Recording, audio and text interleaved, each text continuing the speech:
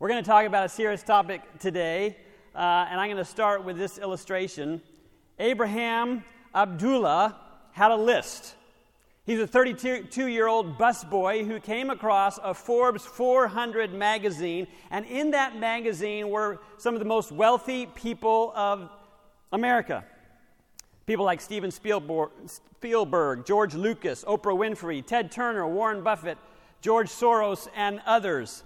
And everyone on that list, he found some way to have a personal grievance with, and he started researching as best he could from every public source online, on his public library, to find out details about each of these individuals. And he had a journal, he had notes in his Forbes 400 magazine of all of these details, and then he started making phone calls to their banking institutions. And he would use these details to try to convince the person on the other side of the line that he was their financial advisor and he was the one that was supposed to shift certain things around. And every time he was trying to just grab a little bit more information, even if it was just, what is the bank balance? Come on, that's all I need. I'm in the car. He's being whisked away on his private jet. He wants to know his balance so he can make this big purchase. Just tell me what it is. So bit by bit, as he gets this information, he comes to the point where he has access to $80 million that he has siphoned away into an offshore account. When he was later interviewed in prison, when they caught him, it was back in 2002, he still didn't see himself as a criminal. He says, I'm just doing community service. I'm redirecting these funds where they could be better used. It was known as one of the biggest identity thefts in history. Maybe it's been surpassed by now. I don't know.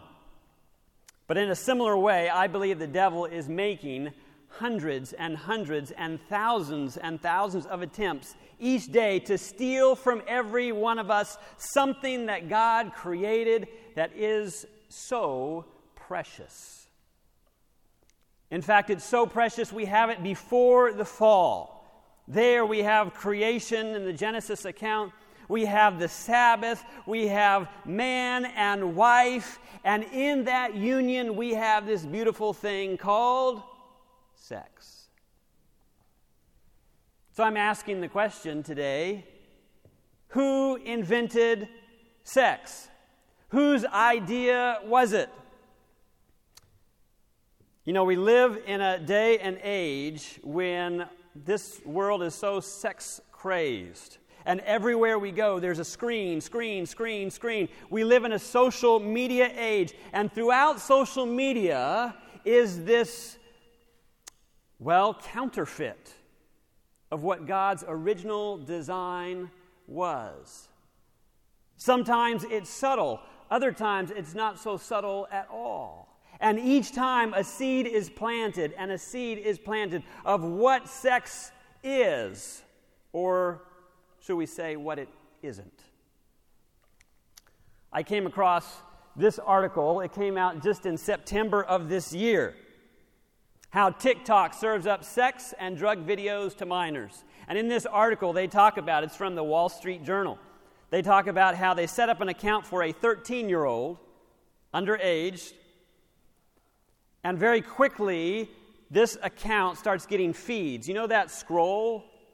And you're not sure exactly where it comes from, but there's that scroll. And there's a cute puppy, and that looks delicious, and here's a new way to do your hair, or whatever it is. And part of that feed was suggestions for sex, suggestions for drugs, maybe even just something as innocent, if we could say that, as a marijuana leaf on top of a birthday cake. And so as they're going through this feed, as you're going through this feed, they have these algorithms in TikTok, and don't be alarmed or don't think for a moment that it's just TikTok that's doing this. YouTube and all the others are doing it as well. But as you go through the feed in TikTok, and as you hover and you say, what is that? That's kind of strange. That's weird. That's unusual. And it's calculating how many seconds I look at that image, that video, as opposed to, a picture of Tahiti or something. And it doesn't necessarily matter if that's your interest or if it's just a curiosity or if you're just dumbfounded that this is a thing. It's calculating the seconds that you spend there, and it says, they like this. I will give them more and more and more. And very quickly, in a matter of days, this account they set up for a 13-year-old was getting videos and pictures of pay-for pornography. But this really isn't shocking, is it? We live in 2021. But I tell you, the devil has never before had such a tool, such a device that is with us at all times in our pockets, that's constantly begging for our attention, and not just begging for our attention, but sowing seeds that are counter to everything the Holy Spirit wants to do in your life. I'm so thankful that just this last year, where I come from, Fletcher Academy, has decided to ban all smartphones except for the Gab phone. And you say, what is that? That's just talking, it's texting. There is a camera on there, but there's no data, which means there's no apps, there's no TikTok, there's no Instagram, there's no any of this stuff. Is that a silver bullet that solves everything? No, but I talked to the deans there and they say, oh my goodness, it's so much better. For the first time that I can remember having worked here, people are downstairs in the dorm playing board games, going out to recreation and exercising and mountain biking. And on Saturday afternoons, they want to go for hikes before. No, we're just going to stay in our rooms. We live in an age where this pipeline is coming so strong and so fast and so hard. And we think, it doesn't affect me. It doesn't impact me. I think of this verse, 1 Peter 5, verse 8. Be sober, be vigilant, because your adversary, the devil, walks about like a roaring lion, seeking whom he may devour. And folks, people are being devoured, I believe, at a faster rate today than they've ever been devoured before. In the privacy of their own room, wherever they choose to be, as long as I have a connection.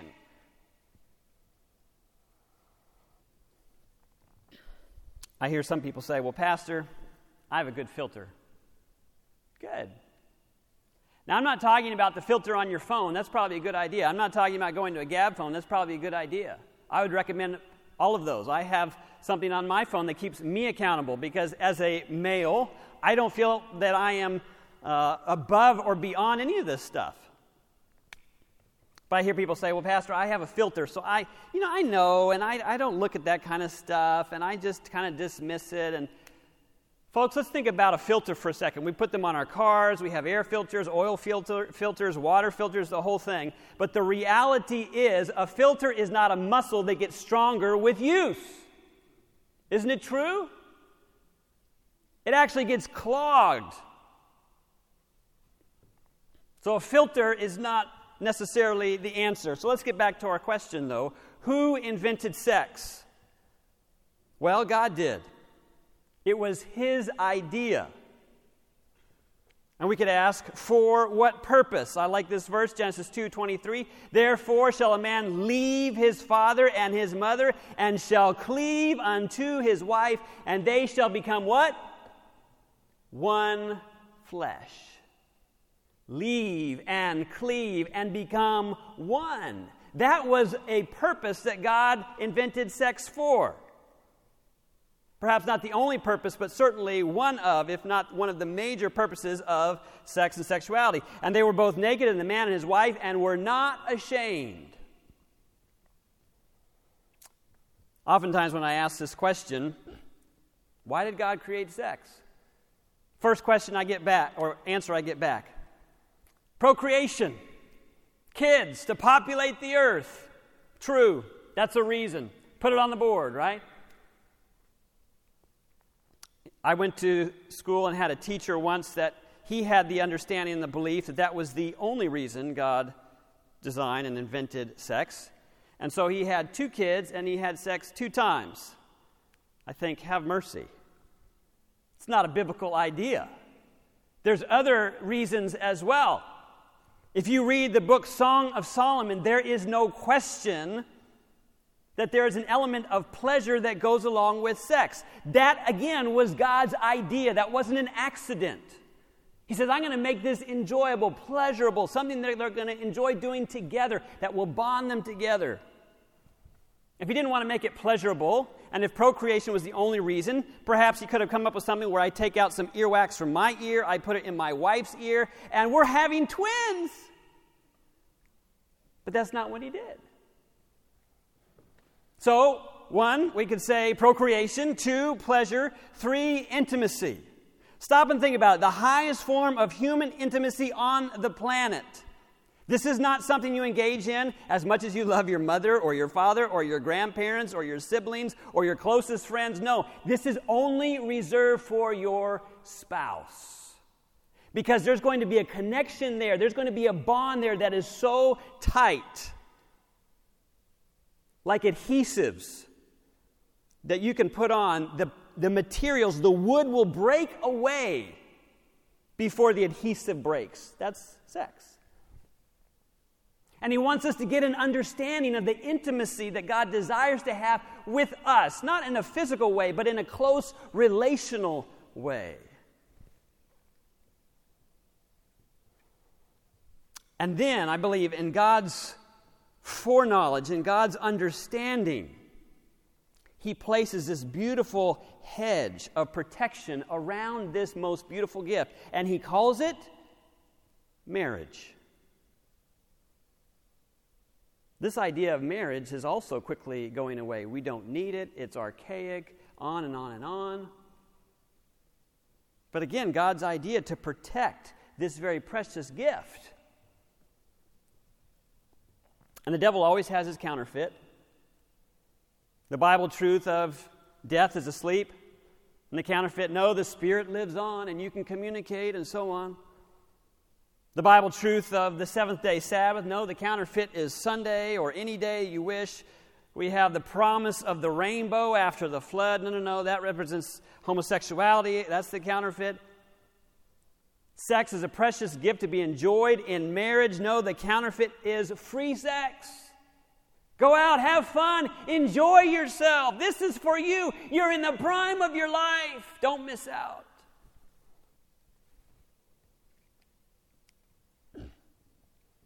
I want to look at some reasons why I think God set these parameters in place for sex and sexuality, and maybe talk to you a little bit too about some other dynamics of this that you may or may not be aware of.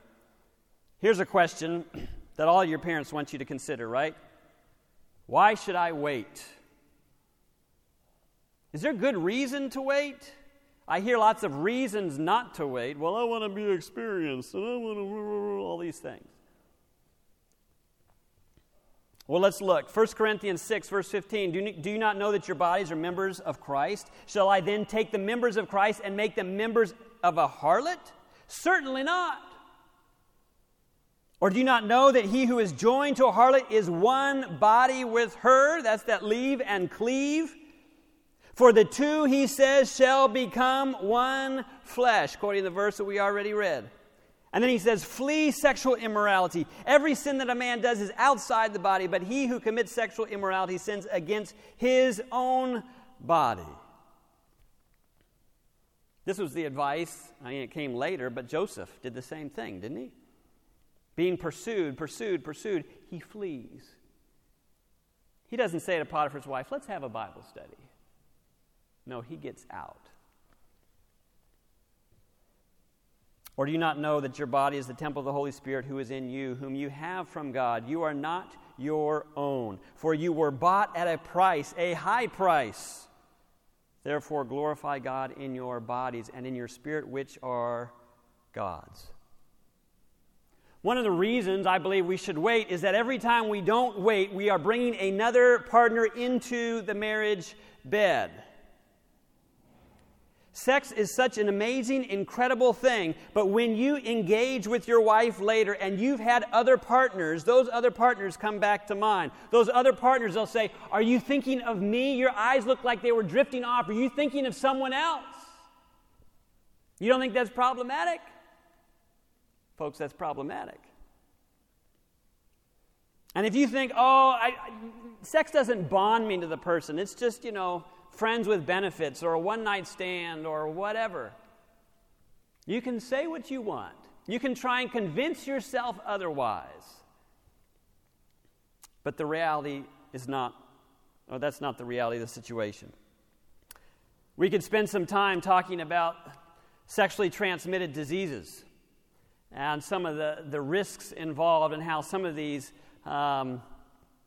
HPV is one that you may not have any symptoms for years, and then later it will come back. After you've established your family, you have kids, and then this thing comes back. And I've heard of individuals who have lost their lives to this sexually transmitted disease when they were out sowing their wild oats, if you will. Had their come to Jesus moment, they repented, they were involved in their church, but this still came back like a boomerang and took them out. How do you avoid it? Simple. Follow God's directive. Wait until you're married, and you will never have to worry about it. Well, maybe if it's just one or two partners. And maybe they also had one or two or four or six partners. When you're sharing with that person that one time, you're not sharing just with them, you're sharing with everybody else that are in their past history as well. I think of a young man who came to me years ago, and he said, "Pastor Wright, I'm scared to death." And I said, "What? What's going on?" And he says, "You know my past, you know my history, you know how I've made some poor choices, but you know how I've also cleaned myself up, how I'm coming back to church? Yes, I know. And you know this girl that I've met, and she's just such a Christian girl, such a good girl. I love her so much. I want to marry her. I believe she's the one. So what's the problem?"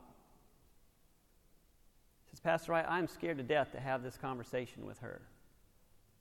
What conversation? About all the things I've done. He's talking about his baggage. So let me ask you this question. When is the best time to have that conversation? Is it the first date? Bing bong. "Hello, my name is David. I just want you to know before we even get in the car, I've had sexual relationships with Samantha and Susie and all these other people. In fact, just last week. But I want you to have full disclosure. Now do you want to go out to eat?" Slam. Too soon. Second date? Third date? Now we're dating, now it's official, but it still doesn't feel like the right time. Folks, when is the right time? Maybe before we get engaged is the right time. Maybe, she'll never have to know. I'll just keep it to myself. We'll just build our whole relationship on a throne of lies. Perfect! Folks, at some point, you're going to have that conversation. And if you have a lot of history behind you, if you have a lot of baggage, that's a hurtful conversation that leaves her in tears, that leaves her hurt, that perhaps even breaks with a phrase that says something like, "I need time. I got to think about this. This is heavy." And you're like, "Oh no." Now let's back up. Beep, beep, back the truck up. How can we avoid this whole circumstance? Not have baggage. Right? Follow God's directive from the beginning. Reserve that special thing for marriage. And then you won't have to have that conversation. Tell me about, I dated a few of these girls, and, we held hands, and I kissed this one girl, and anything else? Nope. Can I propose the idea that someday when you stand at the altar with your bride and you say, "I promise to love, honor, and cherish you until death do us part," when do you start loving, honoring, and cherishing your spouse? Right here at the altar? I would propose, no, it starts now, it started yesterday, it started your whole life. You are to love and honor and cherish your spouse that you have not even met, starting now. So that when the day comes that you do meet and you do fall in love and you do propose and you do find yourself at the altar, you can say, I have saved myself for you. I have honored you even before I knew you. Doesn't that sound like a better plan?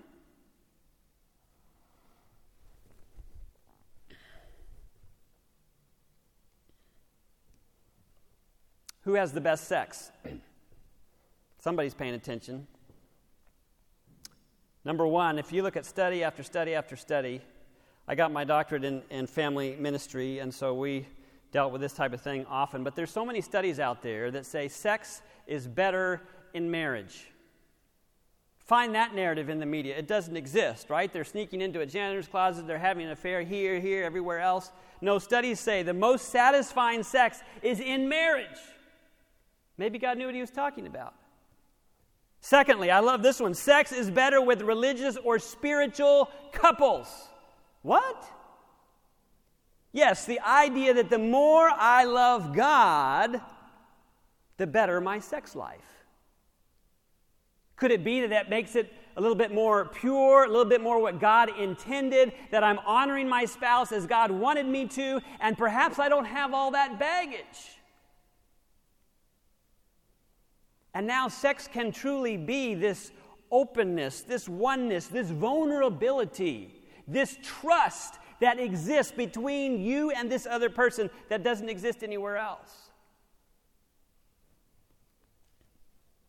And thirdly, sex is not better if you cohabit.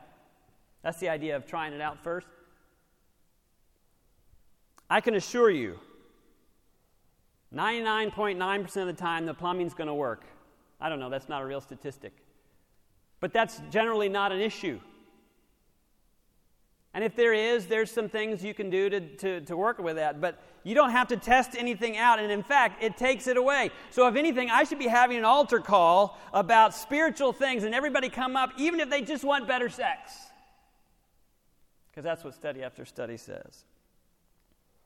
One study says it this way: one of the best kept secrets in America is that the best sex is not found in the singles bar or on university campuses, not even in the romantic hideaways of ski lodges or beach resorts. Note, the best satisfying sex in America is in the bedrooms of people who are married for life. This same study found that more religious a married couple, the more frequent and satisfying their sex. Religious people who are married by far and away have the best sex lives. They have the most frequent sex, the most satisfying sex, the most fun sex, and the longest lived sex lives. If this type of sex life was available in a pill, it would outsell Viagra, Levitra, and Cialis combined. And how do they get it? They follow God's design. How is it we need science sometimes to show us, or a study to show us, when God's Word has been there showing us all along? But somehow we don't trust this. Why not? Does God not have our best interest at heart? He does.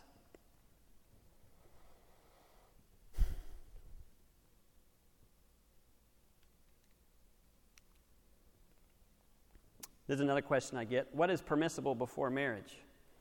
Hoo-ah. Well, to put it simply, we have a little book that's called The Swimsuit Lesson. And it's a book that parents read with their kids. We read it to our kids. It's really more about protecting them against sexual predators and that kind of thing. But the ideas carry over that wherever your swimsuit covers, that needs to be reserved for that special relationship, that commitment to marriage. And don't try and get all fancy with me because swimsuits are getting smaller and smaller and smaller. No. Just take the idea, take the principle. It's in your best interest. Sometimes people come to me and they say, well, Pastor, we don't cross. We know where that line is and we're not going to cross it. So we sleep together, but we don't have sex. We make out with each other, and we don't have any clothes on, but we don't have sex. How long do you think that's going to last? Yeah, good luck with that. We have to guard the edges, don't we? The idea is not to see how close I can get to the cliff without falling off. I want to come back far enough and draw a line and say, this is where I can safely stand and it will be okay. And someone invariably is going to come along and say, your line's way too far back. Well, say what you want, but I know I'm not falling off that cliff.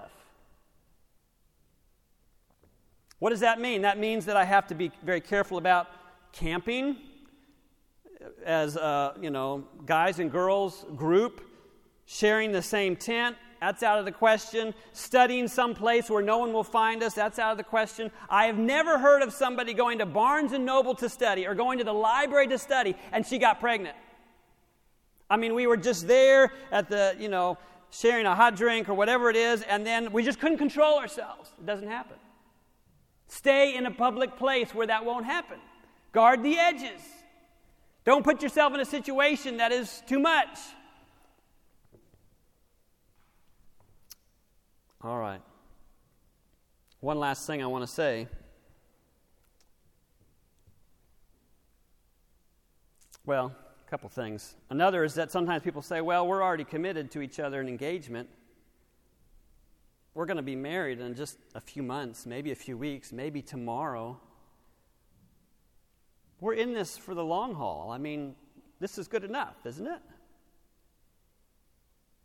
Well, first of all, until you're married, there's going to be a level of guilt. There's going to be a lack of trust. Maybe later on in the marriage they'll say, well, they slept with me before we were married. Maybe they're sleeping with that secretary that I'm a little nervous about. Is it worth giving up that trust? But friends, there's something so beautiful when you have waited. And is it easy? Absolutely not. I can tell you it is absolutely not easy. By God's grace and grace alone, Elizabeth and I waited. But when we waited, it was the most glorious, wonderful thing. And you're like, oh, please stop talking now. It was wonderful. And we were so giddy. We were so excited. In fact, after we were married, we were going to weddings of friends and different people that we knew or in church or whatever. And my wife is sitting there, and I'm next to her, and she says, they already did it. I'm like, what do you mean? Do you know that? She said, I can just tell. What do you mean you can just tell? That's a pretty personal thing. She says, it's obvious. Obvious? She's like, yeah, they're not excited, they're not giddy, they don't have this glow, they're not, flashing back at each other, these little, I can't believe we're getting married tonight, we're going on a honeymoon, oh, this is going to be great. I started thinking about that. And I'll ask people, where are you going on the honeymoon? Oh, well, we're not going on a honeymoon because she couldn't get off of work and this and that. And I'm thinking, what? Quit the job, honey. We have waited for this thing. We're going on a honeymoon. Don't tell me we're... And here's the thing. If you live together first, if you sleep together first and do all these things, you have essentially forfeited the honeymoon. You will never have a honeymoon. You will have a vacation. And I hope you have a great vacation. But you'll never have a honeymoon. Because there's something so special about and giddy and exciting about, we did it. We're finally married. I can't believe we're married. I can't believe we're on our honeymoon. I can't believe we can have sex. And we said that over and over on our honeymoon. I can't believe we're married. I can't believe we're married. I can't believe I get to sleep with you. It's beautiful. And after the fact, we thought we had good reasons to wait, but it was after the fact that we said, wow, this is so precious. This is so amazing. This is so bonding. This is so, can't find words for it. I'm so glad we waited. And so my challenge to you is don't give up the honeymoon. And I imagine somebody's here thinking, well, it's kind of too late, Pastor. I made some poor choices and, okay, I get that. I made plenty of poor choices too. But how much better to decide from here forward, I want to start doing things God's way. How much better when you have to have that talk about the baggage? You say, Pastor, I already have the baggage. How do I get rid of the baggage? Well, I don't know. But how much better when you have to have that talk to be able to come forward and say, I'm so sorry. There was this and this and this. But I made a decision that I was going to be done with that. And so 2 months ago, 2 years ago, whatever amount of time ago, I'm different. I don't want to save myself for you. Is that going to be a better conversation? Maybe not the best, but it's certainly going to be better.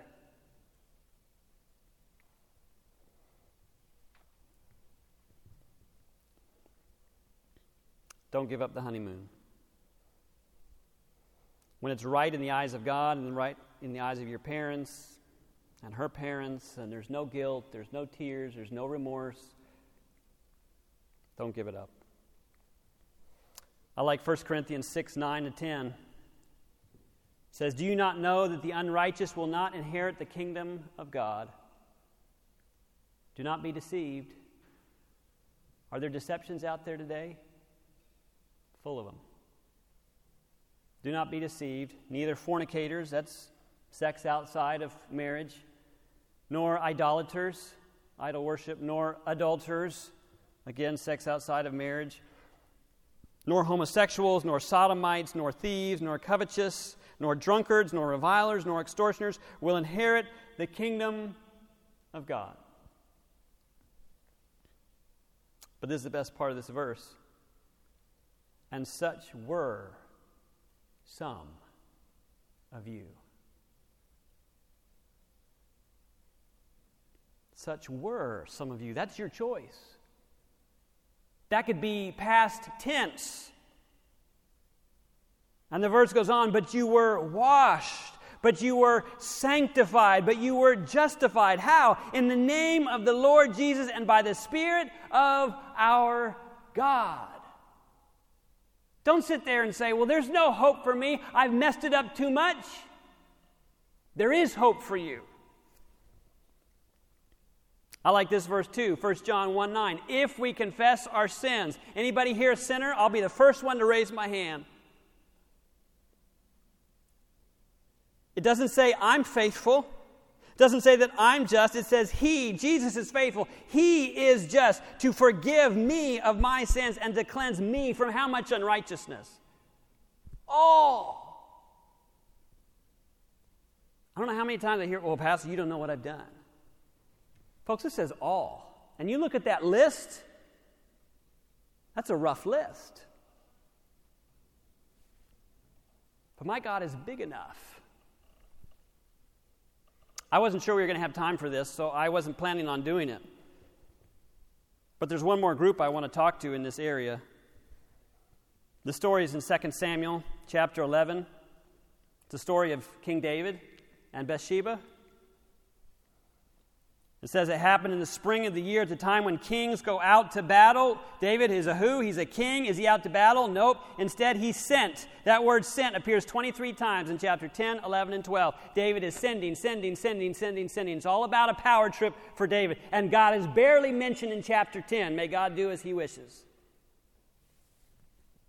And so everybody's out to war. Everybody's fighting a battle. And the head of the Israelites is at home.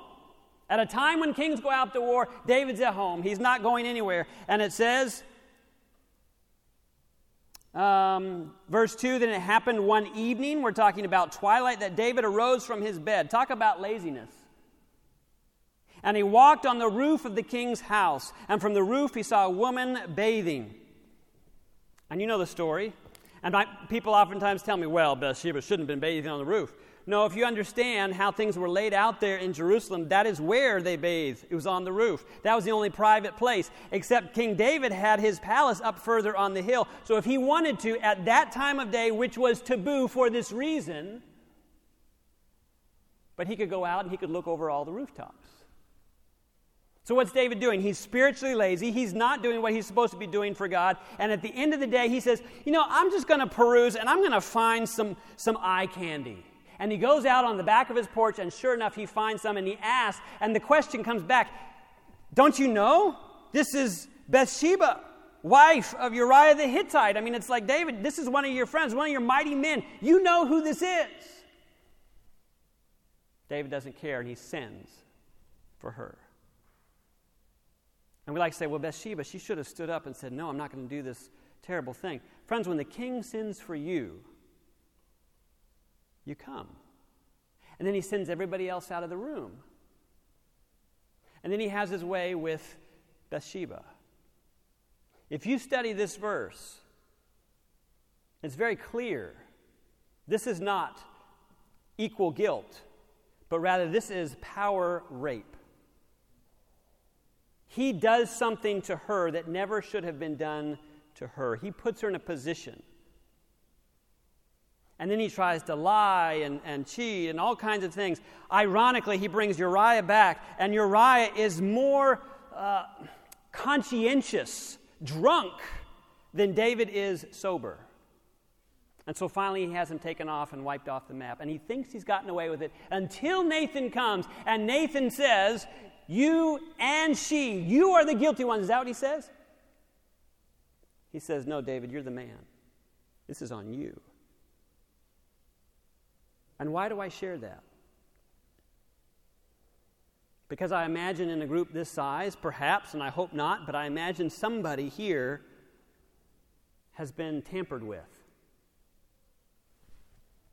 by an adult, heaven forbid, by a pastor, by a family member, maybe by a father, whoever it was. And you have suppressed that, and you feel guilty about that, and you think, why didn't I? I should have. No. I challenge you to find any place in this story where guilt is laid on Bathsheba. It's not there. She is the victim. And if you ever found yourself in that situation, you too are the victim. And so I don't bring this up to make you uncomfortable, but hopefully by God's grace, you can be released from the guilt that the devil is trying to press upon you.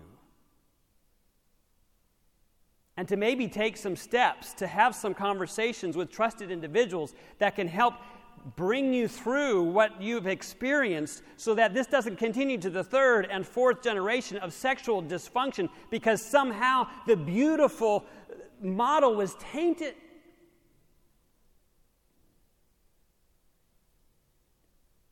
But friends, you can get past that. God's grace is sufficient for that. For the individual that did that wrong to you, and maybe in how the ways you have acted out since then. And you can ignore it, and you can say, well, it's just what is, I can't change it now. And you can continue on in that dysfunction. Or you can say, you know what, I want to get back to God's original design. I don't want the devil to keep making me feel guilty for something I had no power to do anything about. And while I'm in this relationship, and perhaps that we have done some things we shouldn't do, continuing on doesn't help things. If you've been speeding to class at 130 miles an hour every day and gotten away with it, good for you. But it's not in your best interest to keep doing that. And then perhaps in some way, by God's grace, He can help you to have a honeymoon. To experience the joys of what He intended it to be. To bring you and your spouse together in this wonderful, intimate way that bonds you so close and so tight and glorifies your Heavenly Father. So I know I'm just like a middle-aged old guy who doesn't know much of anything. And some of you will just dismiss all this and say, whatever, I got my credit, where's lunch? And that's fine. I'm no spring chicken. But I'm hoping that there is one or two or three or four that will hear this, that maybe were on the fence and they said, you know what? That makes sense. And as challenging as it is, I'm going to wait. I have a lot of doctor's friends. I don't know one that has put on a death certificate, lack of sex, cause of death. Maybe you've met one, I haven't. I can do all things through Christ who gives me strength. And then the blessing of this beautiful thing that God created can be yours to enjoy. Let's pray. Dear Heavenly Father, we thank you so much for all the wonderful gifts that you give us, for all the directives in your word that are truly for our good. Lord, this one about sex and sexuality is seriously under attack today, in every way, shape, or form. And just because an individual like me that is married, we're not out of the woods either. There's so much garbage. Lord, help us to be the men and women that you have called us to be. Not because of some legalistic thing or a salvation thing, but because we want to honor you and because we truly believe that you have come that we might have life and have it more abundantly. So, Lord, may we trust you in your directives. And may we glorify you in how we live our lives, is my prayer in Jesus' name. Amen. This media was brought to you by Audioverse, a website dedicated to spreading God's Word through free sermon audio and much more. If you would like to know more about Audioverse, or if you would like to listen to more sermons, please visit www.audioverse.org.